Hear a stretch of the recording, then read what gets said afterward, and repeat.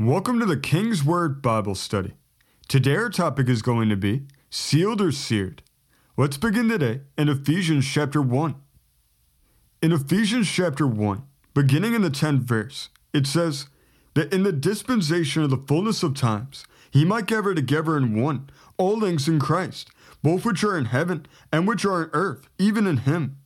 In whom also we have obtained an inheritance, being predestinated according to the purpose of him, who worketh all things after the counsel of his own will, that we should be to the praise of his glory, who first trusted in Christ, in whom ye also trusted, after that ye heard the word of truth, the gospel of your salvation, in whom also, after that ye believed, ye were sealed with that Holy Spirit of promise, which is the earnest of our inheritance, until the redemption of the purchased possession, under the praise of his glory. Verse 13 told us, in whom ye also trusted, after that ye heard the word of truth, the gospel of your salvation, in whom also, after that ye believed, ye were sealed with that Holy Spirit of promise. We find here that we're sealed with the Holy Spirit, and this happened when we were born again. But we have to ask ourselves, what exactly does it mean to be sealed, and what specifically does that entail? In order to understand the process of sealing in the spiritual sense, we first have to look at it in the natural, because as we know, the natural realm is just a dim reflection of the spiritual realm. When something's sealed in the natural, the seal is impressed upon a material that's made soft by warmth in order to leave a copy and imprint of itself on the material. It works the same way in the spiritual. What's the material? The material is your heart, your character, your life. Before we come to Christ, our heart is hard and cold. It's callous to spiritual things. Our mind is hopelessly lost in our carnality, subject to our fallen, sinful human nature. Romans 8:7 says, because the carnal mind is enmity against God, for it is not subject to the law of God, neither indeed can be. The key phrase there is neither indeed can be. If nothing changes, it can't be subjected to God's law. But something did change when we were born again. He softened us by his warmth. It was the warmth of his love, the warmth of his grace, the warmth of his tender, caring nature towards us. He made us open to receiving his spirit. Why does that happen though? The purpose of the warmth is that it makes the material malleable. It makes it so that it can be changed and molded into something new and better. It's the same with God's work in the new birth. He makes our hearts malleable so that he, as the great potter, can mold our spirit into a new and a better spirit, one that's fit for his Holy Spirit to dwell in. Ezekiel chapter 36, verses 26 to 27 tell us, a new heart also will I give you, and a new spirit will I put within you. And I will take away the stony heart out of your flesh, and I will give you a heart of flesh, and I will put my spirit within you, and cause you to walk in my statutes, and ye shall keep my judgments and do them. If there was no softening by warmth, if the material stayed hard, cold, and rigid, there could be no change. The seal could be applied, but no copy or imprint would be made. It would be rendered ineffective. That's why there must be a softening and warmth. There must be a change, because that's what allows the Lord to transform our nature by the renewing of our minds. And both of those, transforming and renewing, are acts of change, which is what God, as the potter, specializes in. Jeremiah 18:4 says, and the vessel that he made of clay was marred in the hand of the potter, so he made it again another vessel, as seemed good to the potter to make it. That's us. We're the vessel. 2 verses later, verse 6 tells us, O house of Israel, cannot I do with you as this potter, saith the Lord? Behold, as the clay is in the potter's hand, so are ye in my hand, O house of Israel. We were marred for our sin nature, but God remade us when we were born again. He made us an honorable vessel, a vessel fit to be filled with his Holy Spirit. It's our job to allow the Holy Spirit to change us. We have to be adaptable. The first part of that is the desire to change. We should all want to improve and progress and grow in our faith. Although God will only change us for the better, many people refuse to change. They see change as an enemy that they're always fighting against. This happens for different reasons, but the two main ones are comfort and fear. Many people feel comfortable with the way they're living. Things seem to be going well enough, so why rock the boat? Why change anything? If the status quo is comfortable, they won't change, because their comfort blinds them to the necessity for change. And as always, it becomes clear that comfort truly is the greatest enemy of progress, which happens to be an especially detrimental truth when dealing with our connection with God or lack thereof. If we're comfortable, we'll never move an inch, which is one of the main reasons why we find so many people come to Christ out of the hardest, most strenuous situations. Sometimes God has to pull the feathers out of the nest. Sometimes they have to get to rock bottom before they'll desire to be brought up higher and start a new life with Christ. There's no shortage of testimonies like that, because that's part of human nature. The devil knows the power of comfort, so he goes out of his way to try to make our sin nature as comfortable as it can possibly be. He gives us all the amenities he can think of, knowing that the more comforts we have in the natural, the more desensitized we'll become to spiritual things. Many think coming to Christ and allowing the Holy Spirit to dwell within them will make them lose the comfort they have, but that couldn't be any further from the truth. This is just an example of the spiritual law that we find running all throughout Scripture that states in order to find, we first have to be willing to lose. If you lose your life, you're promised that you'll find it. If you lose your natural comfort and allow Jesus to take control, he gives you the Holy Spirit, who is the comforter. He takes the lesser to give you the greater, takes the lower to give you the higher, and brings you out of the worst to bring you into the best. But that will never happen without change, which is why we can't allow comfort to work against us. It will even try to do the same after we're saved. As we grow with God, the devil will try to convince us that we're okay where we're at in a relationship with the Lord. He does this to disincentivize us from going deeper. He wants you to be content to the point where you have no desire to go further. But we know that we're always meant to go deeper with God. So we have to always be vigilant to make sure that we're not too comfortable with the depth of our relationship with the Lord, because there's always more to find in Him. The other obstacle to change is fear. Many allow fear to keep them stagnant in their sin nature. We all have an inherent fear of the unknown. We fear what we don't know or understand. And this fear can especially be intimidating when it relates to coming to Christ, because it calls for a change of our entire nature, the renewing of our minds and our hearts. If people give in to that fear, it can paralyze them into inaction. The devil knows this fear of the human heart, so he tries to capitalize on it, stoking the flames of it, selling his lies and deceptions that try to paint the saved life in the most uncharitable light possible. He wants you to be so confused, so fearful, that you never change at all. Because before you come to Christ, he has you right where he wants you. But after you do, he loses control of you. The purpose of fear is always to keep control. Fear is one of the most potent weapons that the enemy has, which is why he utilizes it so often.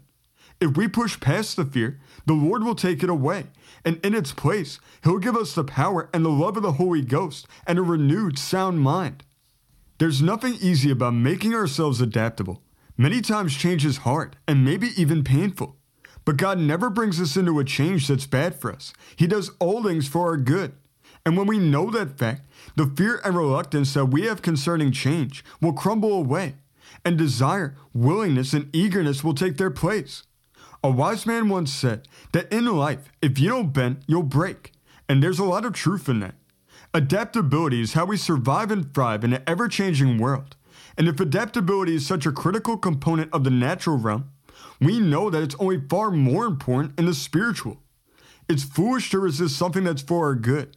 It's foolish to resist the inevitable tides of change. We need to take that leap of faith with God as he places his seal upon us.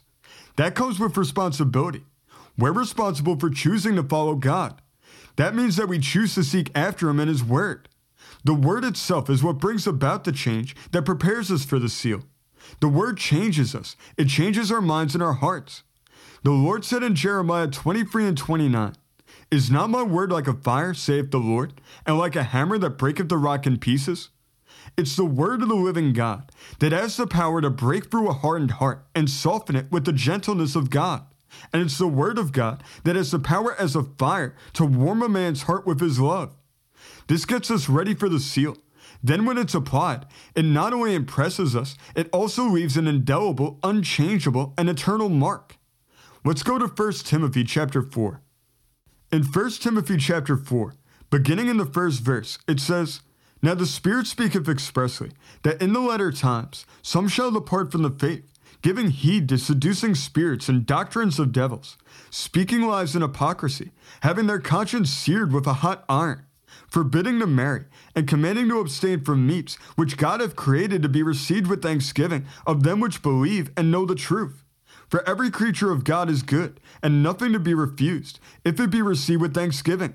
for it is sanctified by the word of God and prayer.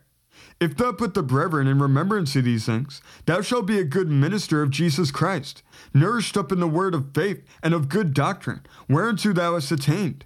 But refuse profane and old wives' fables, and exercise thyself rather unto godliness. For bodily exercise profiteth little, but godliness is profitable unto all things, having promise of the life that now is, and of that which is to come. This is a faithful saying, and worthy of all acceptation. Verse 2 told us, speaking lies and hypocrisy, having their conscience seared with a hot iron.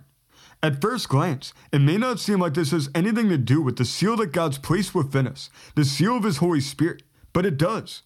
In the Greek, it means to mark by branding. The traditional definition of seared is burnt on the surface, cauterized, which means burnt with a hot iron, and hardened. This is interesting because of who's speaking and who's being spoken to. The beginning of verse 1 said, Now the Spirit speaketh expressly. What Spirit? It's referring to the Holy Spirit, the same Holy Spirit that we're sealed with when we're born again. Who's the Holy Spirit speaking to? He's speaking to believers. Verse 6 said, If thou put the brethren in remembrance of these things, thou shalt be a good minister of Jesus Christ, nourished up in the words of faith and of good doctrine, whereunto thou hast attained. Since this is the case, it shows what's really happening here. The conscience is one of the main ways that the Holy Spirit speaks to us. It's the mechanism that He's put within us to warn us against doing what's wrong and to affirm us in doing what's right. If that mechanism becomes seared, then we become unable to differentiate between right and wrong and desensitized to hearing His voice. That puts us in a dangerous position. That cuts off one of our lines of communication. And the less communication we have with God, the worse off we'll be. Since the key to not only having the seal, but also having the Spirit move and operate in our lives is our adaptability, our willingness and openness to change as the Spirit directs. Allowing our conscience to become hardened stands in direct opposition to that. Many people let their conscience get seared and their heart get hardened. In their hardness, they revert back to their formerly rigid, unchanging state, where they don't heed the Spirit or let Him move. They attempt to restrict Him and limit Him. It's needless to say that that's beyond foolish, and it's needless to say that that has real effects, not only on our walk of faith, but in every aspect of our life. The Spirit influences every part of you, spirit, soul, and body. There's not one part of your life that isn't affected by His presence within you. So what do the effects look like of a seared conscience? There's two main ways that this manifests itself. We find the first in verse 1 and the first half of verse 2. This manifestation shows itself in people denying the faith, giving heed to seducing spirits and doctrines of devils, speaking lies and hypocrisy. This isn't progression, this is regression. They're moving back to their formerly unchanging state, becoming even further solidified in their carnality. Then the other manifestation is what we find in verse 3, where they were forbidding to marry and commanding to abstain from meats. This is what we find with the legalistic Christians. They let the rigidity of the world to come to Christ and then only become rigid again in their faith, which can be equally foolish and dangerous. Carnality and legalism both attempt to restrict the Spirit's movements, and they both attempt to maintain control. The real danger of legalism is that it strives to keep the outward appearance of perfection and compliance to God's will, while inwardly the exact opposite is true. Usually legalism is just a manifestation of and an overcompensation for feelings of insecurity and guilt, which directly relates to the conscience. If your conscience is continually making you feel guilt and you don't want that feeling, instead of repenting and freely receiving God's forgiveness, many keep ignoring it and want it to become seared. They want it to be desensitized. They want it to be without the ability to feel the sensation of guilt, which is dangerous for obvious reasons, most notably because it removes the God-given system of checks and balances for our words and actions. Instead of dealing with everything so that all can be made right again, they try to hide and suppress the guilt by putting on the holier-than-thou mask. And like always, that just covers over a problem that's continually lurking and continually getting worse beneath the surface.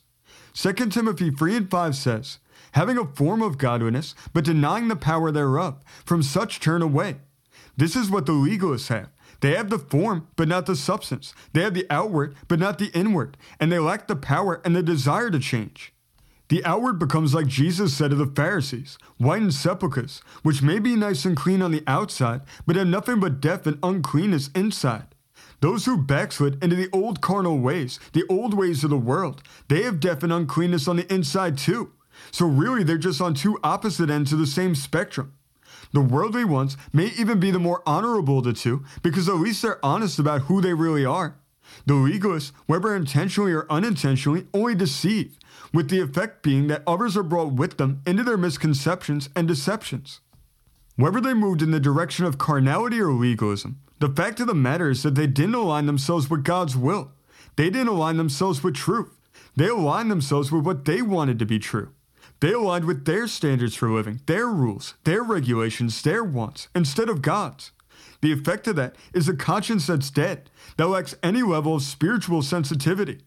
If you continually ignore your conscience, you will, over time, become less and less able to discern its operation, and you'll become less and less likely to heed its warnings or affirmations. The effect of that is an ever-widening separation between ourselves and God, an ever-increasing difference between our will and His will, and an ever-widening disparity between what our thoughts and actions are and what His are. So how exactly does this separation happen? What is it specifically that leads a person's conscience to become seared? Let's go to 1 Timothy chapter 1.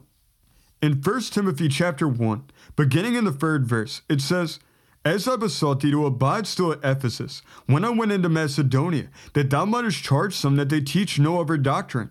Neither give heed to fables and endless genealogies, which minister questions, rather than godly edifying which is in faith, so do. Now the end of the commandment is charity out of a pure heart, and of a good conscience, and of faith unfeigned. From which some having swerved have turned aside unto vain jangling, desiring to be teachers of the law, understanding neither what they say, nor whereof they affirm.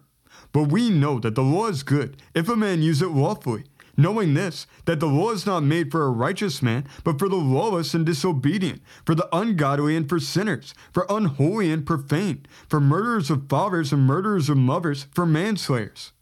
Verse 5 told us, "Now the end of the commandment is charity out of a pure heart, and of a good conscience, and of faith unfeigned." It's clear from this verse that there's a connection between a good conscience and faith, which should come as no surprise. Faith is the foundation of the Christian life and underlies every aspect of it. But we have to ask, what unites faith and conscience? And the answer is that they're both informed by the Word of God. Faith is the inworking of the Lord's divine persuasion, the persuasion of His will. Romans 10 and 17 says, "So then faith cometh by hearing, and hearing by the word of God." That being the case, we know that His word is His will, so faith must, of necessity, be inextricably linked with the word. The same goes for the conscience. It's linked because the mechanism of the conscience is there to be the arbiter between right and wrong, truth and lies, and righteousness and unrighteousness. Since God is truth personified, and His word is the verbal and written expression of truth, the conscience must be directly informed by the word, otherwise it wouldn't be able to properly perform its function. When the conscience is ceasing to perform its stated function, when it's seared, when it's put in a position where it lacks sensitivity or ability to perceive any sensation, one way or the other, the problem is clear. The same is true with faith. When our faith is waning, when our carnal mind starts to regain a foothold and usurp control, when we start to be persuaded by our own will instead of God's, then the same problem is in evidence. That problem is a separation from the Word of God. We saw earlier in Jeremiah 23 and 29 that it said, "Is not my word like a fire, saith the Lord, and like a hammer that breaketh the rock in pieces?" If the conscience is hardened, that means that the hammer isn't being applied. And if the heart and our love towards God is starting to wax cold, then the fire of the word isn't softening us and making us malleable to the point where our will and our character can be molded into what the Spirit desires for it to be. The problem is the absence and the purposeful avoidance of study of the Word of God. That will always lead a man to this place, whether that manifests as a return to carnality or a clinging to legalism. They're two sides of the same coin. If our conscience, which is one of the main ways that He speaks to us, is cut off, and then on top of that, we cut ourselves off from the Word, for which He also speaks to us, we continually sever ourselves from God. We distance ourselves. We remove ourselves from His presence and from His reach, and in effect, try to claim our independence and pronounce our autonomy, continually placing undue and unbiblical restrictions on the Spirit's movement in our lives, giving Him an ever-lessening domain. And the Spirit will not reside where He's not wanted and not cherished, and He definitely will not permit Himself to be foolishly restricted by man. Instead of accepting the seal that the Lord's trying to place within them, these people attempt to brand themselves. So what do? How do we make sure that we guard our minds and hearts from going backwards towards carnality or from sliding into legalism? The key is always studying and staying in the Word of God. It can never be overemphasized how important it is to study and know the Word for ourselves. There's no greater use of time, and there's no more profitable exertion of energy. The Word is our life source. It's our guide, a light to our path, and a lamp to our feet. The Word keeps us going in the way that we should go, and it guards us from veering off of the right path. It's our job to cherish the Word, and to cherish the seal of the Holy Spirit that He gave to us, always seeking to know Him more deeply and intimately. Let's close in prayer. Lord, today we thank You that we're sealed with Your Holy Spirit. We thank You that You put Your own Spirit within us to lead and to guide us into all truth. Lord, we thank You for Your direction. We thank You that You gave us a conscience for which You speak to us. And Lord, we ask that You make us sensitive to Your voice and that You give us the strength and the understanding to follow Your commands, to obey them in full. Lord, we thank You for Your Word. We thank You that it's a light to our path and a lamp to our feet. Lord, we thank You that You illuminate the way that we should go in this life, that You don't leave us to fend for ourselves, but that You tell us how You would have us to live. Lord, give us an overwhelming desire to stay in Your Word, to study it, to know it for ourselves, so that we can not only know it, but live it out, to put it into practice in our daily lives. Lord, we thank You for the change that's going to make, for the change it's going to make not only in our life, but also in the lives of those around us. We thank You that it's going to bring light into our homes, into our jobs, into our schools, everywhere and anywhere that we go. Lord, we thank You for the change that's going to bring. Lord, as we shine our light, as we show the world that we're sealed with Your Holy Spirit, we thank You that darkness will flee and that the enemy will not be able to withstand us. Lord, we know that if we resist Him, He will flee. And Lord, we claim that promise today in faith. And Lord, we thank You for all You have done, all You're doing right now, and all the great, incredible, amazing things that You have set apart for Your people in the days ahead. Lord, we give You all the honor, all the glory, and all the praise. In Jesus' name, amen.